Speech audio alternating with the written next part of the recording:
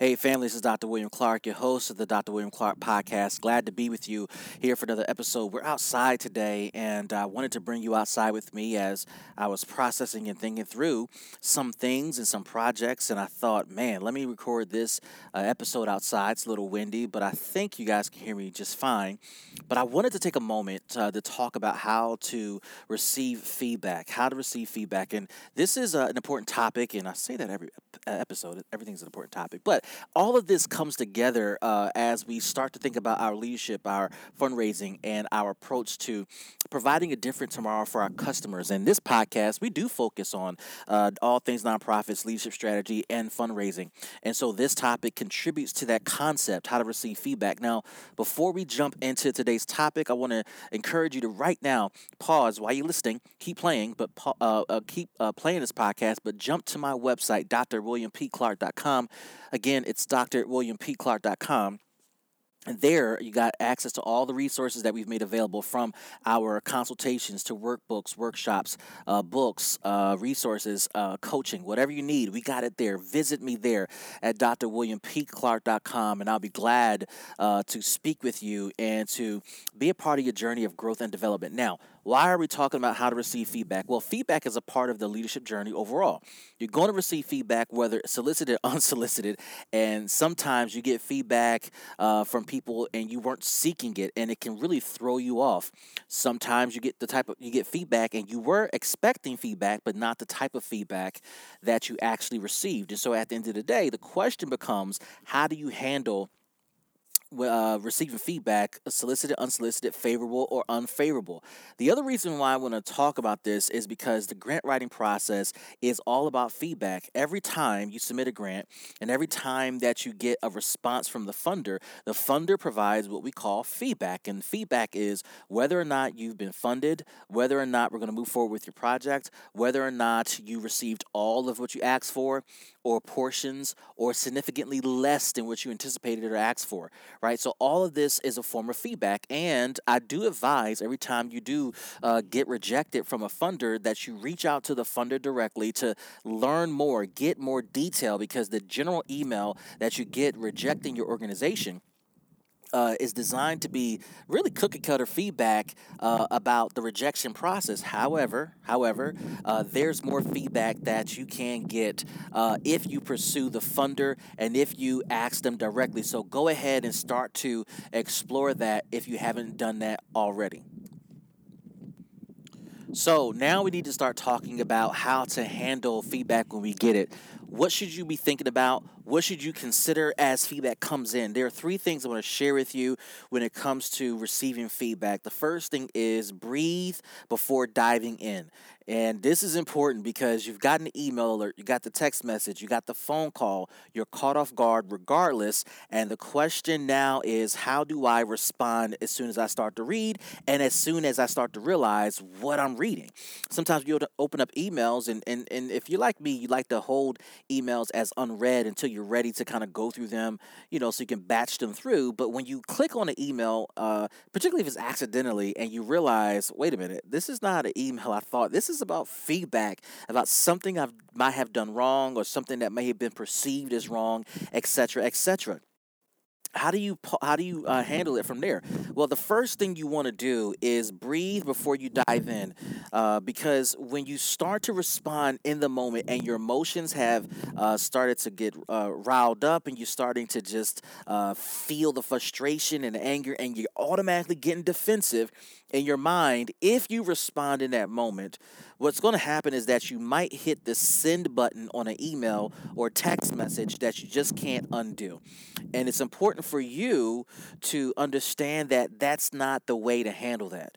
Now, I know you might be frustrated, upset, the person might be wrong, see it wrong, etc. But what they wrote is from a perspective that you didn't consider, even if you're still correct. The fact that your behavior or your proposal or your strategy can be misread, misunderstood, gives you insight into how others may be thinking about your work. And the crazy thing about feedback is that other people might think the same things that somebody was bold enough to tell you, but nobody's ever told you. And so it's easy to think, well, nobody believes that. Nobody ever told me this. Nobody ever said this. And that could be true that nobody ever said anything. However, what also could be true is that nobody had the time, made the time, felt you were important enough, cared enough about you to tell you their experiences or tell you the truth. And so you want to realize for just for a moment that, man, I wonder how many other people feel this way, and how often have I been presenting this way? How often have we been writing this way or pursuing strategies this way that may have just turned people off? And so breathe before you dive in, because there might be some nuggets of truth and growth to get from this. The second thing to think about when it comes to feedback is to start to see the world from the lens of the other person. The other person is providing you feedback, perspective, insight from a view that you probably don't think about enough. Now, a lot of leaders are kind of insular in their thinking. They're one track minded. They're heading down the road of doing what they are doing, and they don't like to be distracted. So because of that lack of distraction, they might not see the fact that how they are functioning and thinking and behaving and moving and leading and making decisions may have an alternative impact or outcome that they haven't considered. So feedback gives you perspective from the worldview of another person. And when you start to look through the world through the lens of other people, it might give you insight as to why some doors have been closed to you, why some opportunities have dried up on you, why some partners have not called you back, why some funders are not moving forward with your application, etc., etc. So this insight could be really, really critical to your growth and your development. Now, before we get to this last point about how to receive feedback, visit me at drwilliampclark.com.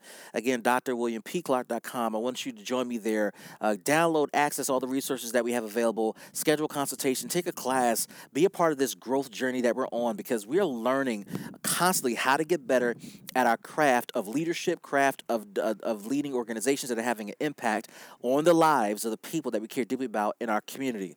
Now, the last thing I want to share with you about how to receive feedback, I want you to respond directly to the feedback when you're ready, after you breathed, you had a chance to breathe, and after you had a chance to see the world from the lens of another person. I want you to respond directly to the feedback with humility and grow from there. Okay? You don't want to dance around the feedback, address it head on. Respond directly. Don't be defensive. But when you respond directly with humility, what you're saying is that, you know what? I am calming down my assumptions, my defensiveness, my perspective, and not thinking it's super greater than yours. But I'm thinking, you know what? Let me put that to the side and consider you as the chief customer that I'm trying to serve and understand and support right now. This is an important act, because what you're saying to the person who's giving you feedback is, I'm man and I'm woman enough to hear what you have to say. You may be right or you may not be right, but whatever you say, whatever you share will help me get better at what I do. Humility starts to put you in a position. Humility starts to put you in a position when you start to say, it puts you in a position to say, you know what? Let me put in second position my preferences, my ideas, my thoughts. Because if it was working, I wouldn't have gotten this feedback that could have a shred of truth to it. All right. So take the humble route. It doesn't mean you become a punching bag. It doesn't mean you're not great and awesome, because you are. It doesn't mean you can't bounce back from it, because you will. Right. Give it a moment. You will. But be humble about this.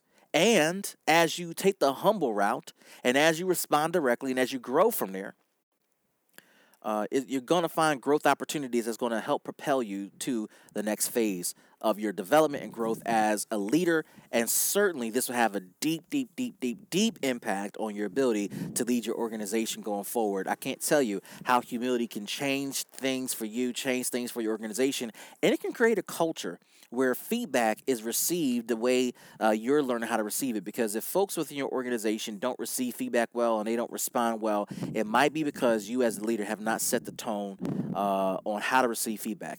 Play this back, process this, And when you want to talk about it, I want you to visit me at drwilliampclark.com. Schedule a consultation with me to talk about how you're receiving feedback. I want to hear from you. Again, drwilliampclark.com, drwilliampclark.com, and I'll be glad to chat with you. I'm looking forward to all of you all registering for our newest course, Fundraising Basics for Nonprofits. I want to see you there. Take that class, and I'm looking forward to being part of your journey. This is Dr. William Clark. We'll see you guys next time.